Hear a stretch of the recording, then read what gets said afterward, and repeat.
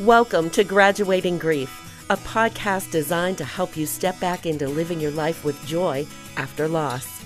If you're ready to move from surviving to thriving, you've come to the right place. Here's your host and inspirationista, Sherry Dunleavy.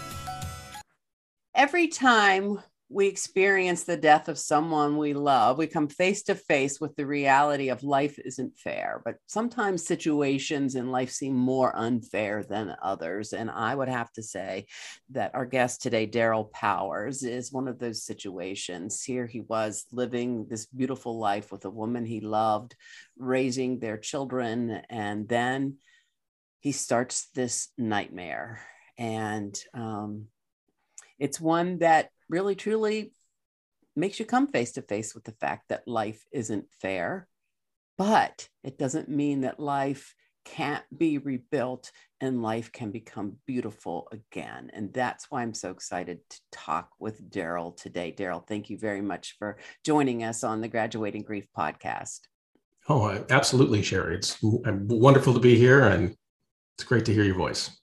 Now, Daryl, you are an author of a book called The Lies Cancer Told Me, and you also really do a lot of work in helping other people through their grief journeys in your state of Wisconsin. And we'll get to that in a little bit. But this all started with your personal grief journey. So go into that for us, will you? Sure. Yeah, this goes back now about 15 years ago.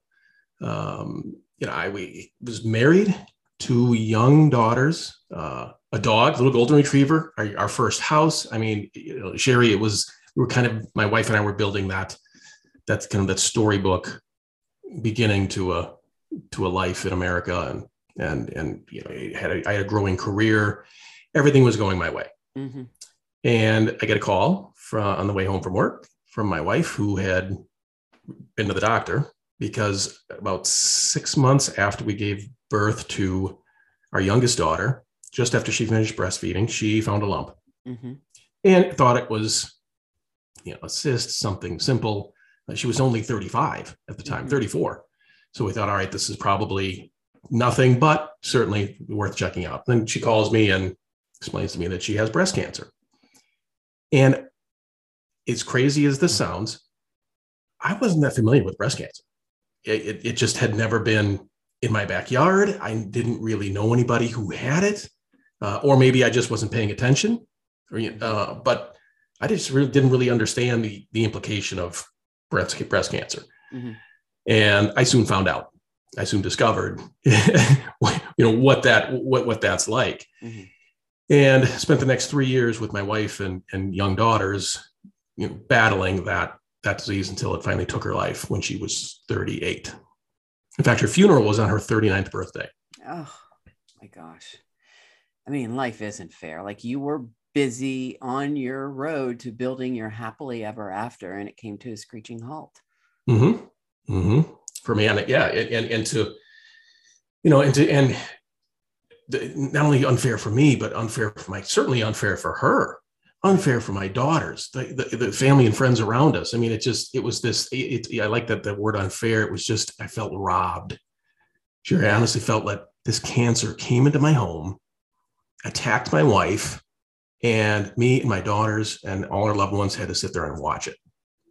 We were helpless. We tried to fight it, right?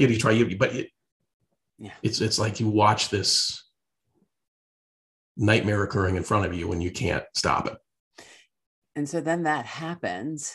Mm-hmm. And I imagine, I can only imagine, and maybe I can't even imagine, at the same time, how that felt and how you felt so out of control and how you had to have spiraled at some point. Did you not? Oh, yeah, absolutely. I was just spiraling before she passed away. And, the anticipatory grief and, anyone who's lived with someone with a debilitating illness, they see that, and it's a challenge for a long time before the point of death. But then certainly after, I was hoping, because I started to learn about anticipatory grief, and I had presumed that wow, maybe there's some preparatory work that I've done here. And I was reading, I was studying about, trying to prepare for this. It's like it didn't matter. Yeah. She passed away, and the numbness was immediate. Just this dull sense of slow motion that my life was moving through. The world around me kept moving at its same pace. And everything that I saw and felt was just, it's like I was floating outside of myself. And you said you can't imagine it, but I'm sure you've heard it, because I know when I speak with the bereaved, a lot of those stories are the same. Mm-hmm. I mean, their life is turned upside down. They're confused. They, everything that they've understood suddenly doesn't make sense. The simplest tasks become enormous challenges. All these different examples. I went through all that. It's very easy for me to validate and with others who are experiencing that impact of grief, because I know what that feels like. Even if the stories are completely different, mm-hmm. that impact a lot of times is very similar. And I would imagine being a man, it's so much different too, because I think that just how society even views men and their stoicism and their strength, and then to be feeling these feelings and then thinking, should I be feeling these feelings? Who can I show these feelings to? Can I show these feelings at all? I mean, just even the psychology and the thought around unpacking what you're actually feeling. Yep. Because as men, I'm sure you're not as, I don't want to say attached or identify maybe with emotions as much as women. It's just so much easier. It's part of what's expected. Yeah. And Sherry, those are the lies that cancer told me. Yeah. That's a big part of what that title, what would derive that title, and what that's mm-hmm. about, are all these different messages and these different beliefs that I had mm-hmm. myself about what bereavement should be, and how I should grieve, how I should be a father, how I should be a husband while my wife's alive. Now, how do I be a widower? And all these, and without any reference point, I had to look to our society and our culture and what I was taught and what I believed. And you're right. That's a lot of it zeroes in right in there. You and chin that up can and mess you up. Can it? Yeah. Yep. Because the inside's not matching what the outside's telling you. Yes. And I don't know what it's like to be a man, and I don't know what it's like to be a man grieving, but I do know that as my husband and I were grieving the loss of our son, that more people came to the mother with their sympathy and with their expressions of condolences and around the mother of the child, and really not even making space for the man who lost the child, the grieving father. And so when we learned about that, I always used a we, because my husband and I lost our son. And so, sometimes people just assume that the man's the pillar of strength. Right. And he gets a little pat on the back on the way out the door, and keep your chin up. And people have concern, but that's the way they show it. Right. So let's talk about this, being a man that's grieving. What did you find? What have you found out? And what have you observed? And what have you learned? Well, I learned a lot of what you had just said, that there is this is a bit of a imbalance in a lot of cases. Mm-hmm. And it becomes reinforced, because the more that we say that men grieve a certain way, or that men, just don't have those feelings or don't express those feelings, the more our society reinforces that. And then if you're a male, the more you reinforce that for yourself.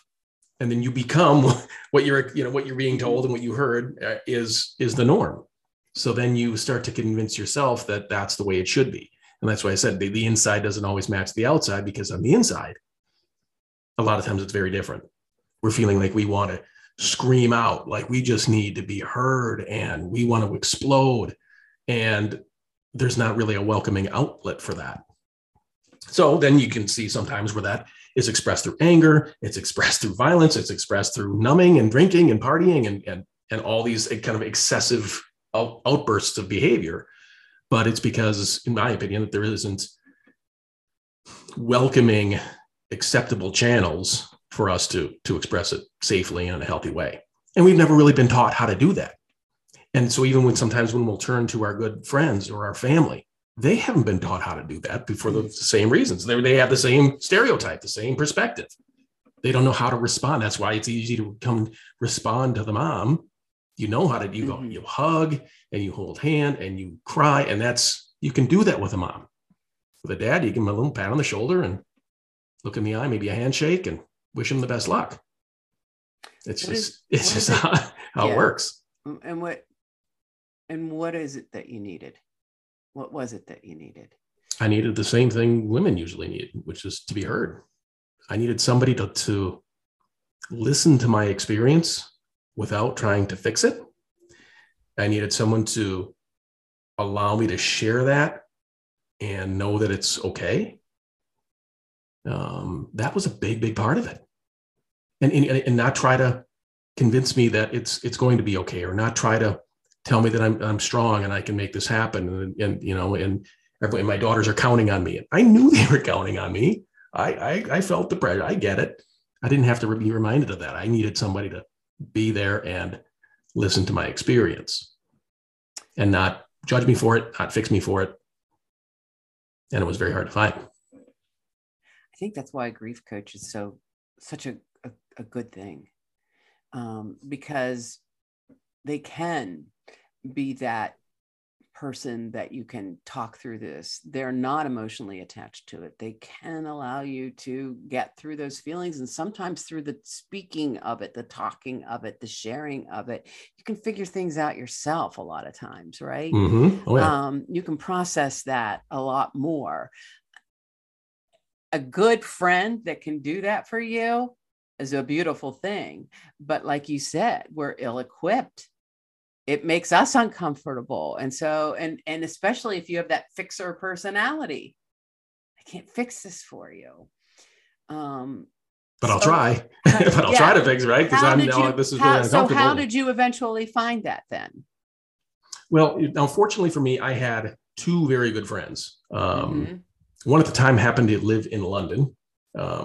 But that didn't stop him from connecting. And he also had business here, and whenever he was in the area, he would go out of his way and we would see each other. And he was one of those guys that we'd go out and we'd have a beer, we'd have a burger, and he would just sit and we would talk about the real stuff. And that's how I recognized the difference, Sherry. I mean, I saw what that simple expression, what that did for me. It I didn't require a lot of it. A burger and a beer and, an hour with this guy, and wow. I know. Isn't that amazing? I felt amazing. So that's when I recognized it's when if you can find that, it's so much different. So then here's what I did. I was seeing a counselor at the time, and I had to go through a few different ones because I had some bad experiences. Right. And this one that I found, she was a breach. She was a social worker, but very, very skilled with bereavement training, bereavement coaching and counseling, and was wonderful. And I was telling her, I said, look, I want to find a person that has similar situation to mine. That's, young, has some children, and whether it's breast cancer or not, that doesn't matter, but, lost his wife, but yet he's 3, 5, 7 years ahead. I want to talk to somebody who's been down the path and who's done it, because I want to know how they did it. I want to talk to them and see what it's like. Because at the time, I didn't think I was going to get there, wherever that was. I just thought it's over, and I need some coaching from somebody who's already on the other side. And first, it's just discovered it was difficult for her to find that. It was difficult for her to find somebody who had kind of gone down that path in a successful way and really done well. And she gave me a couple of names, and I reached out to a few of these people, and I didn't know them, but she, had talked to them and made the connection. And I remember very clearly, I remember leaving work one day and calling this gentleman. He was local. He wasn't far from me. And I didn't know him, and spoke with him. And he lost his wife maybe 3 years ago, had a couple of maybe middle schoolers. I can't remember, maybe high school by then. And as we were talking, he was just describing his situation. Now keep in mind, I'm hoping to find this optimistic, winning attitude, somebody that's got there and really championing on top of the hill. And it was quite the opposite. This guy, it was 2 or 3 years. He couldn't keep a job. He, I think at the time, was unemployed. He didn't sound like he got out of the house very much. The kids were doing a lot of work. I mean, it was this scenario where I just envisioned his home. I thought, this is this dark environment, and this guy is sinking, and he's depending on his kids to carry him through. And he just kept, on and on. He was going, and I thought, wait a minute, Sherry. I thought, wait a minute, this isn't the direction I'm looking for. This isn't the example that I was hoping to find. And it was very clear to me at that point. I remember hanging up the phone. I was still on my ride home because I drove around the long way. And I thought, wow, I don't know what the future is going to hold for me, but it can't be that. I know it cannot be that.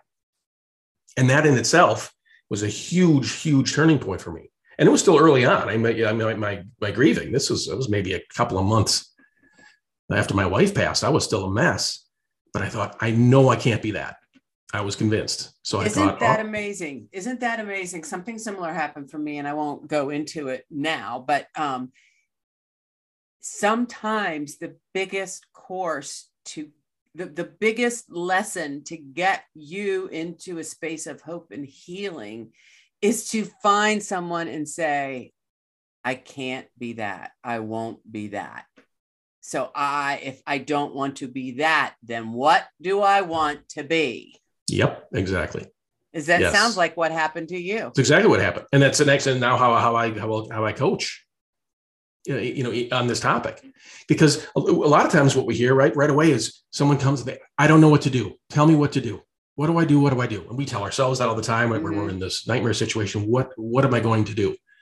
Well, it's hard to know what you're going to do if you don't know who you're going to be. Right. If you haven't decided that. So that's, I ask people to rephrase that question rather than ask, what will you do? Who will you be? Who do you want to become?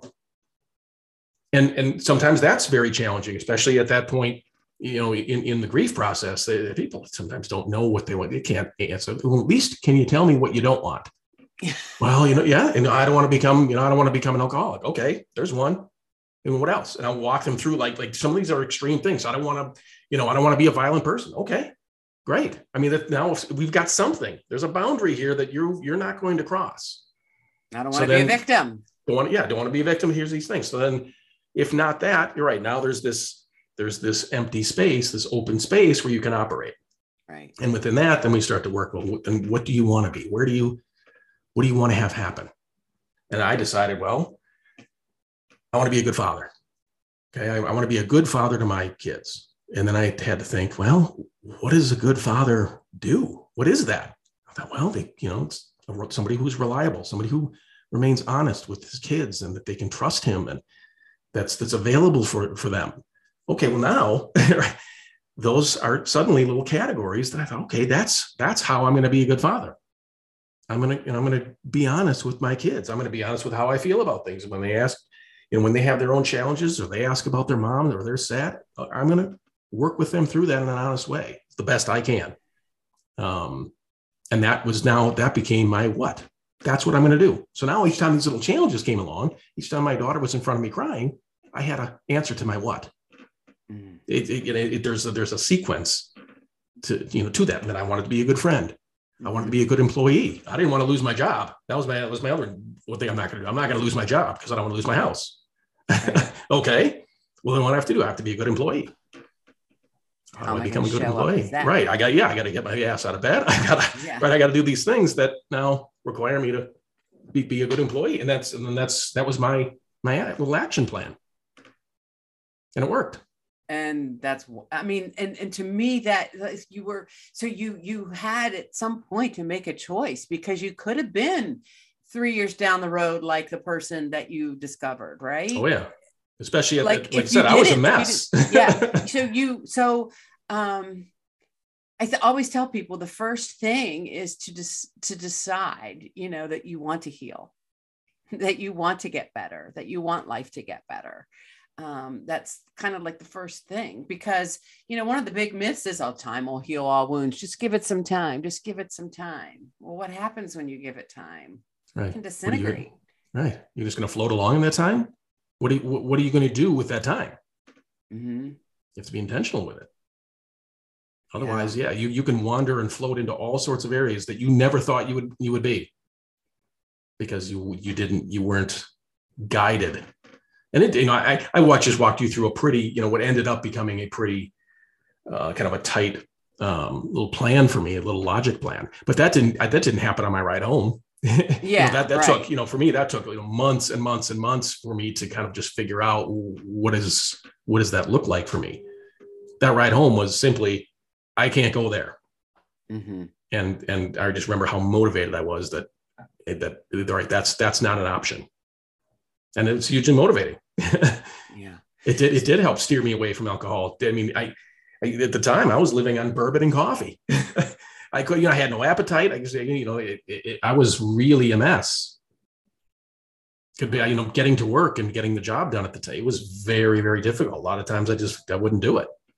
So to see, I guess, and it just occurred to me to see what I had asked for from that therapist, show me someone who's further down the path. I guess in hindsight, she did. Except it was the path that it was the path that if that you continue was not meant for doing me. What you're doing or not doing, this is your path. It's almost like, Ebenezer Scrooge, right? Yeah. It's just, the person, Bob Marley, life, was. Yeah. Oh my gosh. Like, I just got chills from that. Is that you could see that, and you have to make that decision, but it's not. And I think that the fact of the matter is that you weren't looking for someone else to make those changes for you, because, no one has a magic wand. It would be so nice if someone had a magic wand and could just wave it and you were on your path and you were better and you could, just carry on. But it's not. We have a lot of personal work to do. And so let me ask you this, because as a man, to meet those emotions and to feel those emotions and connect to them, some men just absolutely refuse to do it. Mm-hmm. And as a coach, that's, you said that, you've got to give that, create that space. That's an important part of it. Yeah. Earlier I said that, the man just doesn't want to be fixed either. They don't want to necessarily be repaired. Now they could use some guidance, and sometimes they want, some answers to some things, some direction, but, I create that space. That's what was granted to me in an odd way. Though I didn't want it that way, I had the space to decide, mm-hmm, what's it going to look like for me. Everybody has that choice. Everybody's experience is different. Everybody's personality and how they're wired, it's all different. I need to give, the people that I work with the same expectation that I was wanting for myself, which is the space to decide, mm-hmm, and make that my path. What do you do differently now when you find others in your shoes, especially people that are coworkers or friends or family members that now are entering into their grief journey? How do you show up differently now as a result of where you've been and what I show up and I try to connect with their experience. I try to invite them to share it. And I'll step back briefly here just to set that up. If like the impact of grief is universal, and we talked about some of those things, the heartache, the pain, that happens whether we're here in the United States, across the world, different cultures. That we're human, that impact occurs. And then, our experience is unique. The circumstances, our relationships, all those are unique to each individual. And then beyond that, we have our expression, which is our mourn. How do we mourn our loss? How do we express those feelings, those issues? And that's the outward thing that everybody sees, the expression of grief, or in some cases, the absence of expression. So I get past all that because I know that that's extremely individual, extremely personal, and sometimes misleading. And it's loaded with my own bias and society's bias. So I get past that into the experience. And I genuinely want to know, tell me what happened. what was that like for you? Tell me, and genuinely connect with not what I think their experience is or what I'm seeing from the outside, but what they're telling me their experience is from the inside. And it's a simple step, but it's a completely different perspective. Because it allows me to really understand where they're at. But even more importantly, Sherry, it gives them that space to be able to share their experiences, which earlier I said is the thing that I needed the most. I just needed someone to hear what I'm going through and what I feel about it, whether it's right or wrong or crazy. I need that expression. So that's how I show up differently. I kind of get past the behaviors. I get past the expressions, whether they're crying or not, or whatever their appearances are for activities. I get right past that. And I go right to that experience, which then leads me usually to the impact. Because then, well, how do you feel about it? How did that make you feel? Oh, wow. And by that time, right now, they're really expressing about the impact of that grief on their life. And that is, especially for a guy, once that happens, I mean, you'd be surprised at how much they pour out. They're often willing to, I shouldn't willing, maybe not. Once they do it, they recognize how important it was for them. Yeah. But you're right, not often willing. Yeah. So I don't just go in, try to open the door and here, tell me, tell me how you feel. There's something in there, and try to squeeze it out of them. Yeah. I was asking, what happened? What's going on in your life? What is that like for you? What's it really like for you? And that's how I show up differently. Not judge it or fix it or anything. And a lot of times they've got some apprehension because they've learned, all right, this is thin ice here. Do I really trust this guy? Is this, what's he really going to try to, is he going to try to fix me? Is he trying to assess me? No, I'm just genuinely interested in your experience. And that in itself, he tends to build a relationship and creates this connection that, whether it's man or woman, but certainly guy to guy, we can get along very well and share all sorts of real topics that he maybe can't express anywhere else. And it makes a lot of progress. So what is life like now, 15 years outside of this? Life right now, have you been able to build? Yeah, it's unlike anything I imagined back then. I'm remarried, and my daughters have grown safely, healthily. They're becoming wonderful, beautiful, independent women. In fact, my youngest, her last day of high school is today, as a matter of fact. My oldest, she is married and living in El Paso with her husband, who's in the Army and at Fort Bliss, and they're often starting their lives and doing it and figuring it out, and it's worked.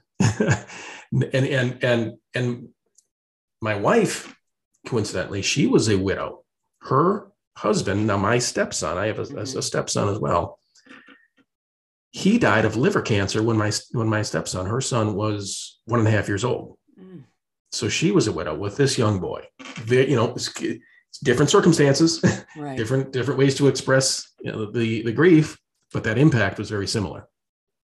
And so now we have this kind of hodgepodge family that is, in a way, a very tight nucleus of husband and wife, mother and father, and children that have, if not a mom and a dad, at least a father figure and a mother figure who are trying to do the right things, trying to stay honest, trying to help people out. And they see that and they grow through that, and they're becoming their own people, in ways that are completely different than us.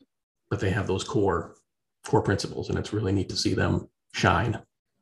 I think that's just a wonderful example of you and your wife being examples of people who are